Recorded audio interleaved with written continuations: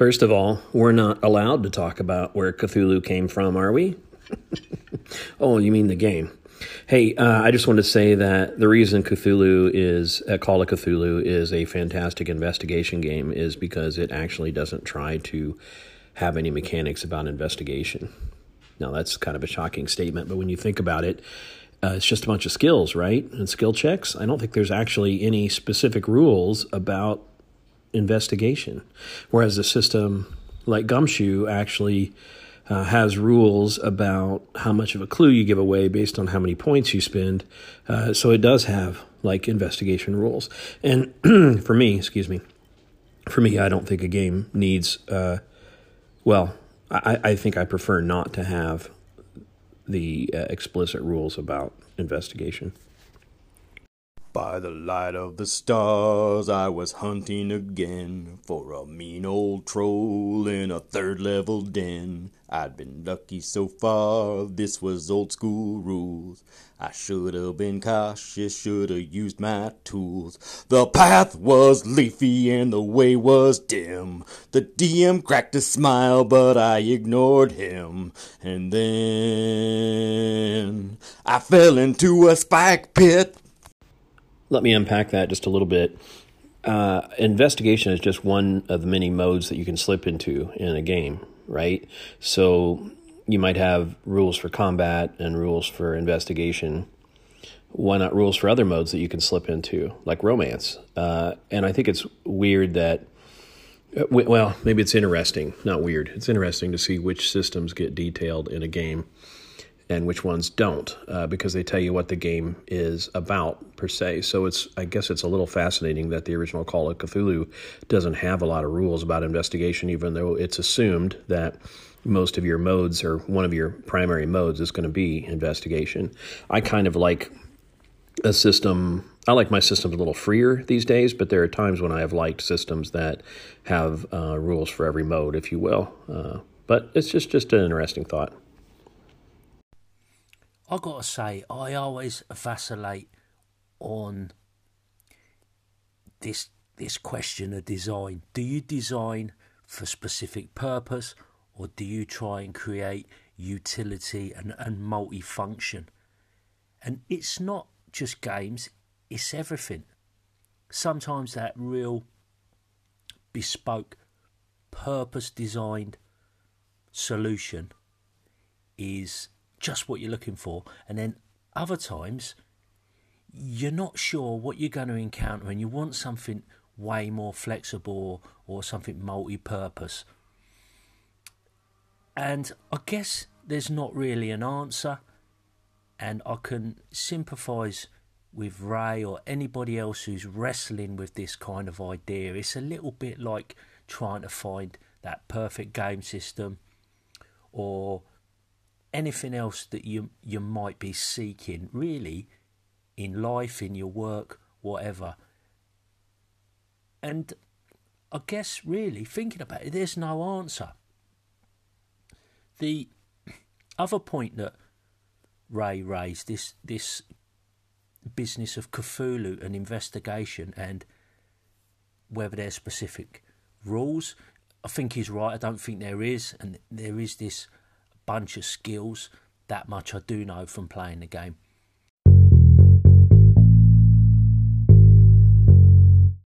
Now, the astute listener will have noticed Ray at the top of the show, then Logan Howard with the Spike Pit theme song that he kindly performed for me and sent across. Haven't played it for a little while. And then bit more Ray, and now me. What this is now Logan Howard has been back on the air with Swordbreaker. This is me trying to hint at potential Monster Brothers episodes, because that's what we all really want, and it doesn't get said enough. If I bang on about it enough, perhaps, fingers crossed, it will happen. Talking of monsters, I've got a monster episode for you today, folks. Loads of awesome call-ins with me trying to do my best to come up with some sort of intelligent response. Easier said than done. But before I get to that, I want to welcome to the pit crew my newest patron over on the Spike Pit Patreon. It is Eric Salzwedel. Now, that is a name from the past. He's been on Spike Pit. We had an interview a long time ago. I'm not sure what episode, but check it out. He was on his way to work trying not to drive into deer, if I recall correctly. Also got his own podcast called the Amiga 3D Chicken Coop. It's a sort of sporadic production, but he's a family man with a tight schedule, and there's quite a few of us who know what that's like. And even if you're not a family man, modern life, you're getting into a tight schedule, I'm pretty sure. In fact, it's the bane of the gamer. So let's get on to talking about gaming. First up, Mr. Loco Ludus himself, Barney. Hi Colin, I'd just like to pick up on Judd's call about perception checks, and this is another game designer call in because I've been thinking about that very issue. And to cut a long story thought, I've been thinking of perception in terms of immediacy and searching perhaps as something that takes a little longer. Now, I'll just go on to another call. Obviously, these two things, the perception and the search, bleed into each other. And so another aspect of this is that I've been thinking about them as multipliers. So the relative success of your perception check would multiply how much you'll get out of a search, perhaps. And I think that's quite an interesting idea. But failure's still got to be a thing, right? So one aspect of that, I think, could be that when failing, as Judd points out, something happens, but that thing that happens could lead to another clue or another bit of information. But I do recall also, I think it was our man Dave Aldridge talking about something like floating clues. It's a bit like arse gravy there. It sounds a bit like arse gravy, floating clues, but bits that can appear in different places in different circumstances, and I think that's really important. I'm going to leave it there. See you, bye. I hope you're well. See you. It took a little while for the penny to drop on this one, but I think it's a great idea, this multiplier that Barney's talking about. I'd never thought quite as deeply as that. The most I'd ever done was to consider perception and investigation as one being kind of passive. A lot of perception that I come across in my games of 5th edition rely on the passive perception concept, whereas investigation is always really active. And I'd never really considered how that affects time, and the thoroughness of investigation seems quite obvious. You know, that seems understandable, and the instantaneous nature of a passive feeling, it's just something that hits you straight away. But combining the two and using some sort of multiplier, that's quite fascinating, and I'll be keen to hear what Barney does to further this kind of exploration in his mind, this pondering. I know these checks are notoriously tricky at times, and we've got some more call-ins looking at this sort of area of RPGs. Hey Colin, it's Laren. I was just listening to your episode where Judd commented about finding clues with a perception roll being problematic, but whether or not people get the clue fully or, get out of the room with it, being based on a perception check makes more sense. And I realized that one of the things I love about playing in games with Jeff is that he is really good at rolling with what his players do. It always feels like he's completely on our side. It always feels like it's a game where everyone's input is welcome, and I just love that. I think it might be because PBTA is a flexible system. I'm not sure. But, he's run other games, and he's the same way. So, I don't know. I love that about the way that he GMs, and I know that if I ran a game, in thinking about doing so, I know that when I do it, I don't think I'll be able to be that flexible, but we'll see. Just got to say, it sounds like Liren's super fortunate to be able to play in so many of Jeff's games. He sounds like a super competent GM and has struck a really good balance with the way he approaches the flexibility in his games. And Liren mentions his flexibility, and I think it's crucial. You've just got to strike the right balance, and I don't think that's always too easy. If you're too flexible, perhaps a session can lack structure and just sort of fall apart at the seams, and if you're inflexible, then folk can feel straitjacketed. And sometimes a system can help a little bit more than at other times.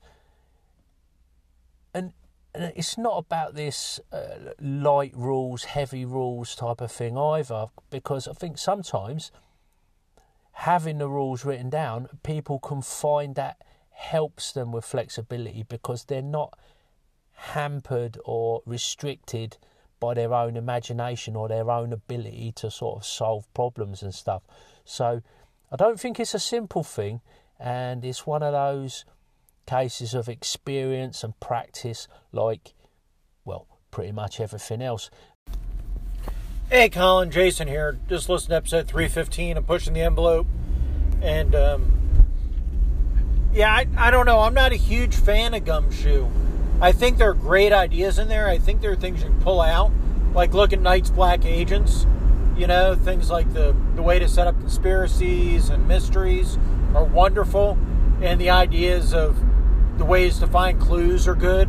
But you can import those into any game. And I'm not real thrilled with the other mechanics in the system. So I think it's worth buying something like Night's Black Agents. But I think I just steal ideas from it and tack it onto a system I like better.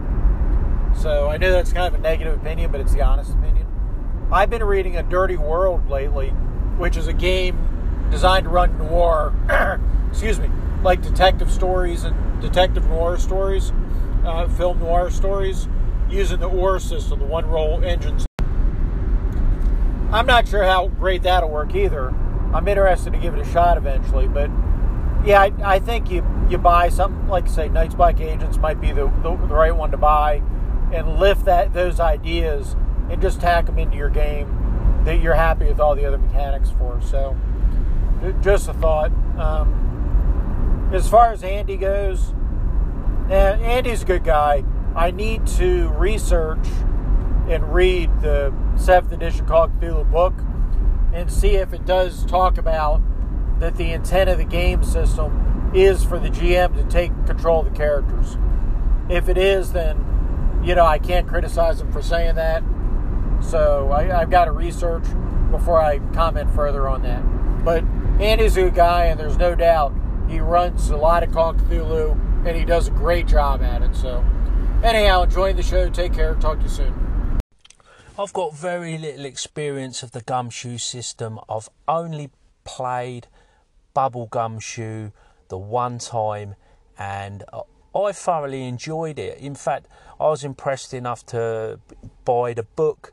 It doesn't hurt the fact that I think Evil Hat do a really nice job of producing these lovely little digest-sized books, which I'm a total sucker for.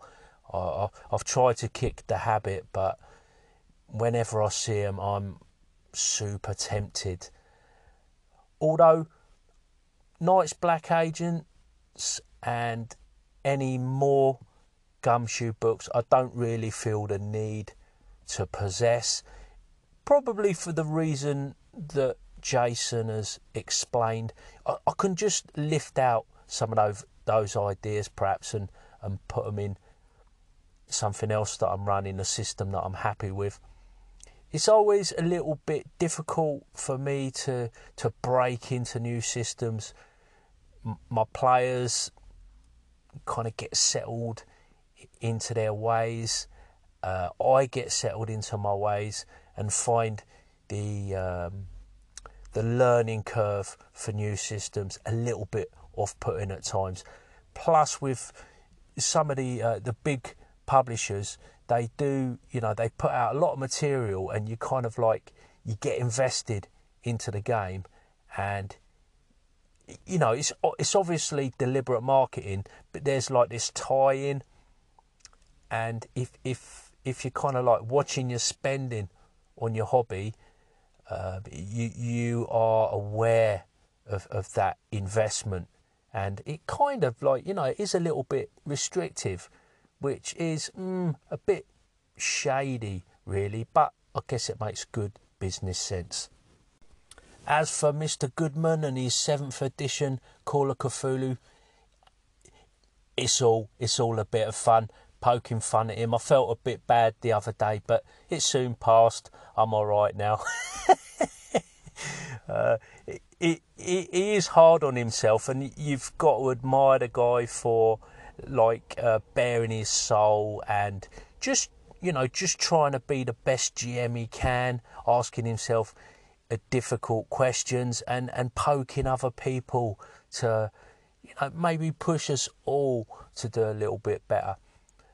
I don't recall him ever saying anything about Cthulhu being a game where you have to take control of people's characters. However, you're on your own with that one, Jason. You'll have to look into that and find the necessary evidence to pass judgment.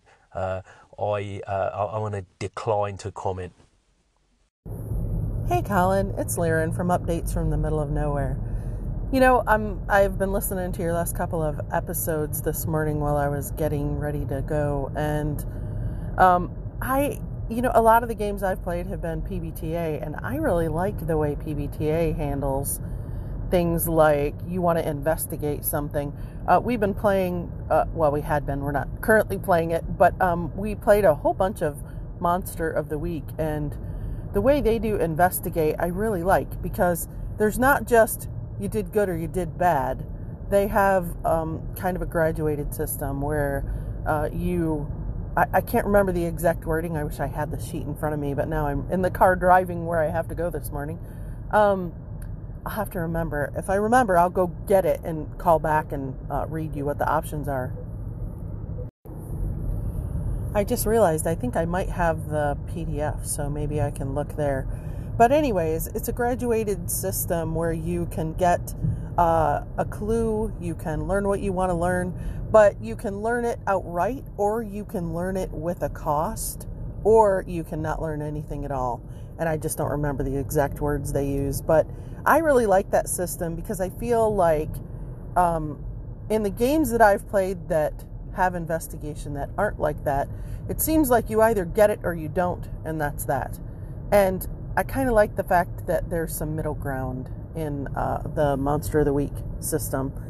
I'm trying to think, we played another PBTA that had an investigate activity or, like action on the basic move page 2, and I don't remember which one it was. Anyway, just my thoughts on that. Another game that I've only ever played once, thoroughly enjoyed, and I'm sorely tempted to pick up. I've resisted the urge, I still haven't pulled the trigger, and that is Monster of the Week. I guess my hesitation is, realistically, I don't know if I'm ever going to get it to the table, but it just keeps niggling away at me. It is, of course, a Powered by the Apocalypse game, as Liren mentions. If you're not familiar, that's a 2d6 system. 1 to 6 is generally a sort of a fail. 7 to 9 is a success at cost, and then 9 and above is like a success. Okay, future Colin here. Obviously, I misspoke. 7 to 9 is usually success at cost. Then 10 plus is success. It's not always quite like that, and there is some more subtleties, but it brings me to a point I'm interested in. This idea of binary or non-binary resolution. So the pass, fail, that's your lot. It's a misconception perhaps that D20 is like that, because you do oftentimes have at least a critical result. Some people play with a fumble as well on a natural 1. It's kind of an auto fail in D&D 5th edition, but some people will play with crazy crit tables and stuff like that. Not a fan. If that's something you enjoy, fair play to you. The binary idea, though, just this pass-fail, it's something that was in the earliest OD&D type things. I think even in the clones of White Box, things like Swords and Wizardry, fantastic medieval adventure game. I'm pretty sure they don't have critical hits. I could be wrong on that one. So you are either passing or failing. There's no something happens if you hit exactly the number other than it's a success. You've got no, that was a close thing. That was you just failed. I'm gonna, award you some sort of gradation of success. And this is another thing I vacillate on. For some games, I really like the clarity of the binary roll, and then at other times, just like Liren's talking about, that kind of fail forward or succeed with a cost just sort of opens the door to more things. The other thing I quite like is when you roll the dice, and it's not so much about the target number, but maybe the roll is just triggering things in an encounter. Or so, for example, you might trigger a special power on a monster if you miss and it's an even result, or you miss and an odd result, or vice versa. Maybe your character has special powers that are triggered on a hit or a success with an even, or a success with an odd. And I've noticed in Adventures in Middle-earth and some of the 5e adventures that I'm looking at now, there is a kind of a little bit more nuance in the rolls. So you pass, but if you pass by a certain amount, you get this. You've got good passes and better passes and magnificent passes, if you see what I mean.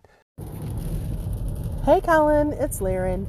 I'm listening to your episode, and I have to tell you, I watched a show recently called Enola Holmes, and it's on Netflix. And it was so good. It's about Mycroft and Sherlock Holmes's sister Enola. So I guess it's based on a book. I didn't even realize there was ever a book about their sister, but it is really good. And it made me think of it has the solving a mystery kind of thing, of course, of course it would. But it's really good. I really thought it was well done. I enjoyed it a great deal. So anyway, if you have a couple hours to spare, I want to say it was 2 hours long, but it was really worth it. So anyway, speaking of mysteries. Hey, Colin, it's Rob from Down in a Heap, and I haven't been listening to podcasts much lately, so I'm just catching up, and I came across your review of Eldritch Tales and really enjoyed that. But I wanted to mention or ask you if you ever came across Mask of the Red Death. That was a box set that TSR did back in the second ed days that was adapting D&D to a Gothic Earth setting that had, all kinds of horror and Cthulhu-esque elements to it, and had like professions and skills that were more based in a Victorian, because it was set in like the 1890s. But I thought it was pretty well done, pretty cool. Never had a chance to get it to the table, but it's kind of scratching an itch now. So anyway, thanks. See ya. Now, put these two messages together, first from Liren and then Rob C. from Down in a Heap. First of all, really good to hear Rob is back on the airwaves. He's putting out some episodes, doing some call-ins, and he seems to be well on the road to recovery from his terrible ordeal with COVID. If you're listening to this, folks, Rob has been at pains to mention it's no joke, it's not a pretend thing. He's urged people to follow the advice of the doctors and be sensible out there. Luckily, I have not had any really direct run-ins with it. There's a few kind of friend of a friend examples that are quite chilling and tragic that I know about, but fingers crossed, myself, my family, we're managing to stay safe despite the bit of trepidation and I had and the concerns around the kids going back to school. Liren, yeah, Enola Holmes, talking of the family, that's something we all sat down and watched. I did enjoy it. It's difficult for us to find stuff to view as a family. It's either pretty dark and violent, or it's just kind of too childish and kind of not very entertaining for the older kids or ourselves. It's a tricky one to find a film that's good for the whole family.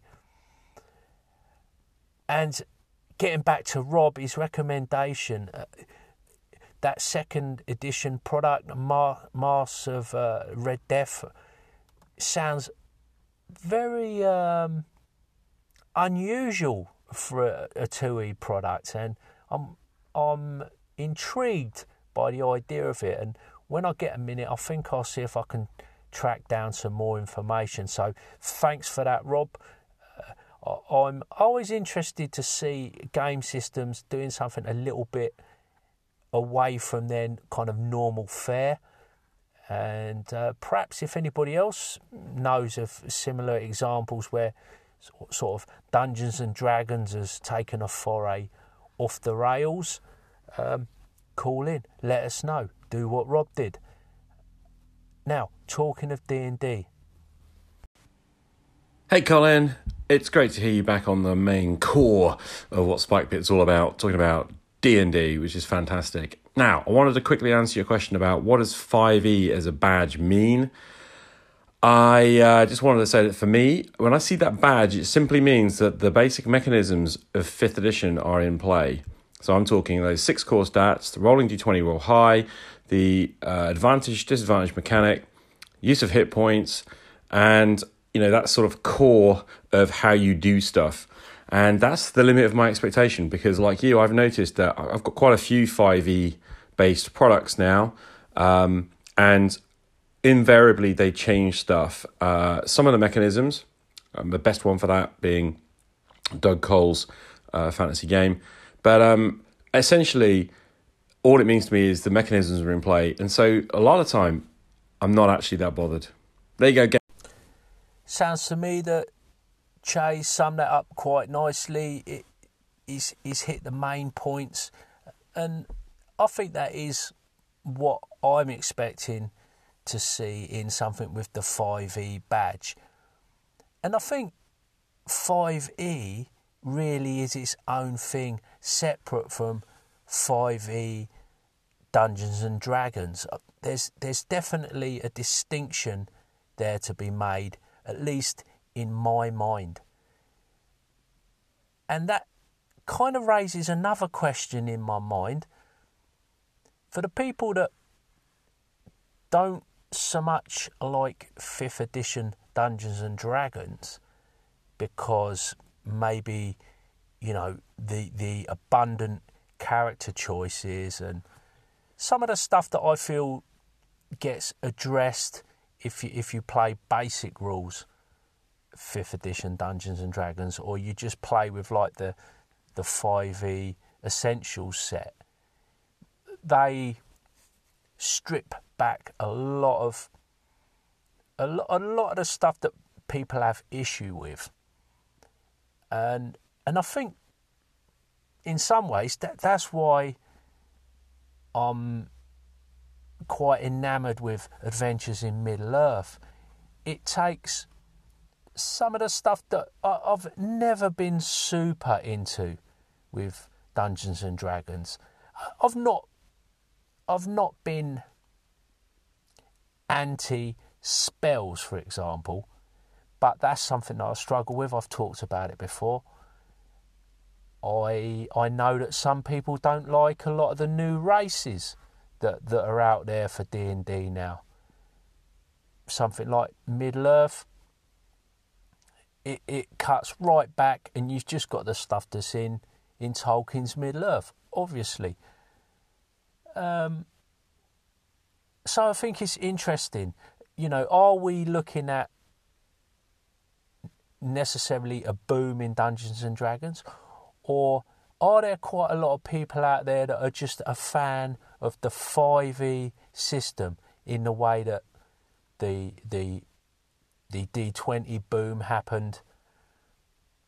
I don't know. There clearly is a lot of fans for Dungeons and Dragons, but I think there is maybe like another set of fans, perhaps myself, of just 5e as a kind of core system, be that the SRD or the OGL content. I don't know, but... Hey there, Colin. It's John here from the Red Dice Diaries. Just listening to your latest episode where you were talking about the sort of soulmonger plot in the Tombs of Annihilation / sort of Jungles of Chult. And I've got to say, I pretty much agree with you. I remember when I was playing through that campaign with Andre Martinez's group, and when we sort of... the revelation was revealed that, all of the souls were going into this soulmonger to prevent resurrection. I've got to admit, there was a part of me that was like, so what? I don't think I've ever played in a D&D game where I've had a character that's been resurrected after death. I normally have a character that dies, I move on, I play a different character. So it never really seemed like a big thing to me anyway, although I can see why they wanted to have the plot contrivance there. Anyway, dude, just thought I'd ring in and drop that on you. So take care, and I'll catch you soon. So impeccable timing as ever. John Large, my old buddy, coming in with Resurrection, and that is a prime example of something from Dungeons and Dragons I've never really liked. It's a major factor in the Tomb of Annihilation plot, and just don't like it. Binned it off. Got another plot going in my jungle game, so we'll see how that pans out. But I thought that was very apt considering what I was just pondering in regard to Che's calling.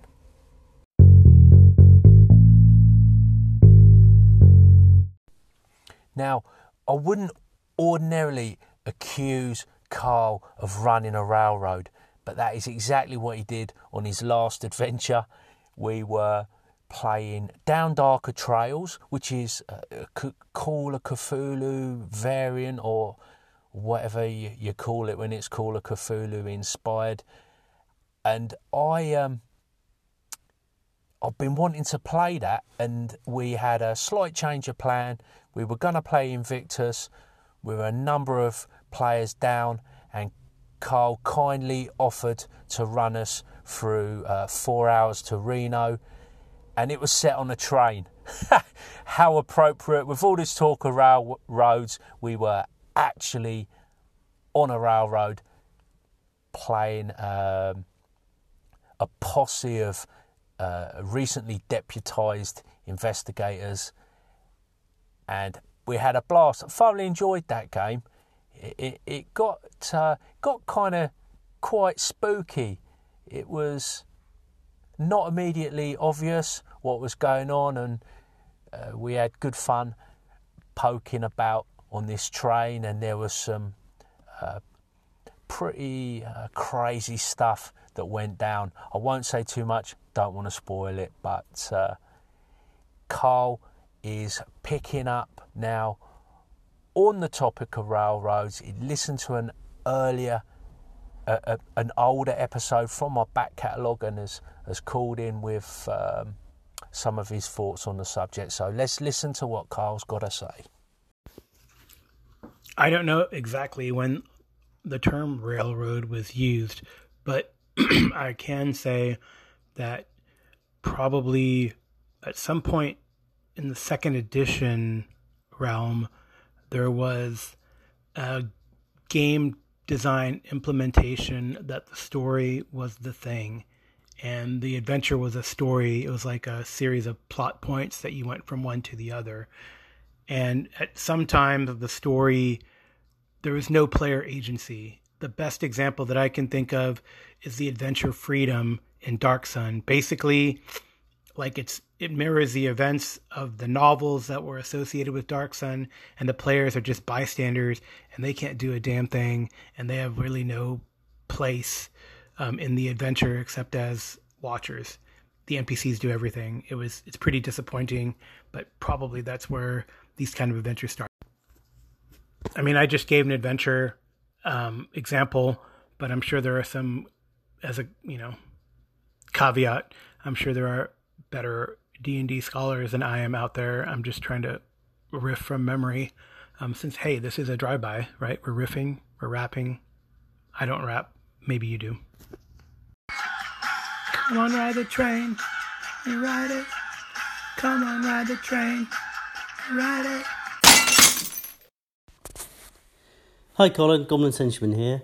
So my adventurers have a garden that has a very clay soil, and they're removing a large sort of slab of concrete from a path. It's about, I don't know, good 8 inches thick. It has hardcore underneath. If that hardcore is not removed and sort of the hole's backfilled with just soil, so about 8 to 10 inches with some hardcore under it, will that bit of grass look patchy compared to the rest of the garden? Because obviously I'm interested to know. I mean, the adventurers are interested to know if that hardcore needs to go, because that's going to be a lot of extra digging for them. Obviously they've got 18 strength and infinite time, so it's not a problem for them. But I think just for that realistic kind of point, it'd be good to know. Cheers, fella. Hope you're doing well. Bye. So that's a bit of a curveball from Mr. Henchman. I think your players will probably be all right there. A clay soil is going to sort of dry out a bit slower than hardcore with topsoil over it.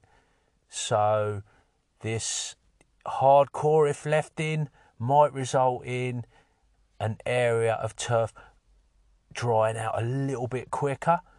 Whether it'll look patchy, most of the time, I don't think so. If you've got 8 to 10 inches of soil there, the grass is going to have a good depth for its roots. Grass will benefit from good drainage. I believe football pitches and places like that are often laid over some fierce drainage, but then they're getting a lot of irrigation and stuff like that. Not a problem for adventurers. If your party are worried about this, maybe they need to get that hardcore out. But unless I'm much mistaken, I can't see that being a problem down the line, really. If you think about it,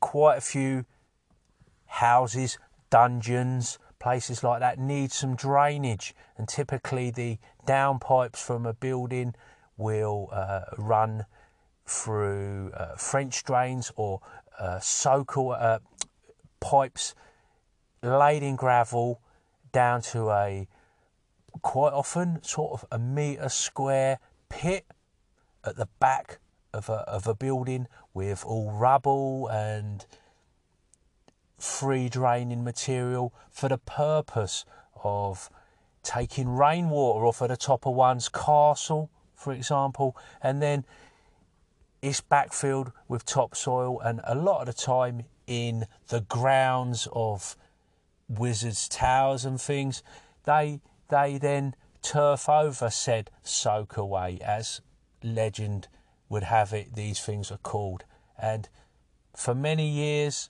legends are told of how green the grass grows, how lush it is. In fact, peasants come from miles around just to mow said healthy sward.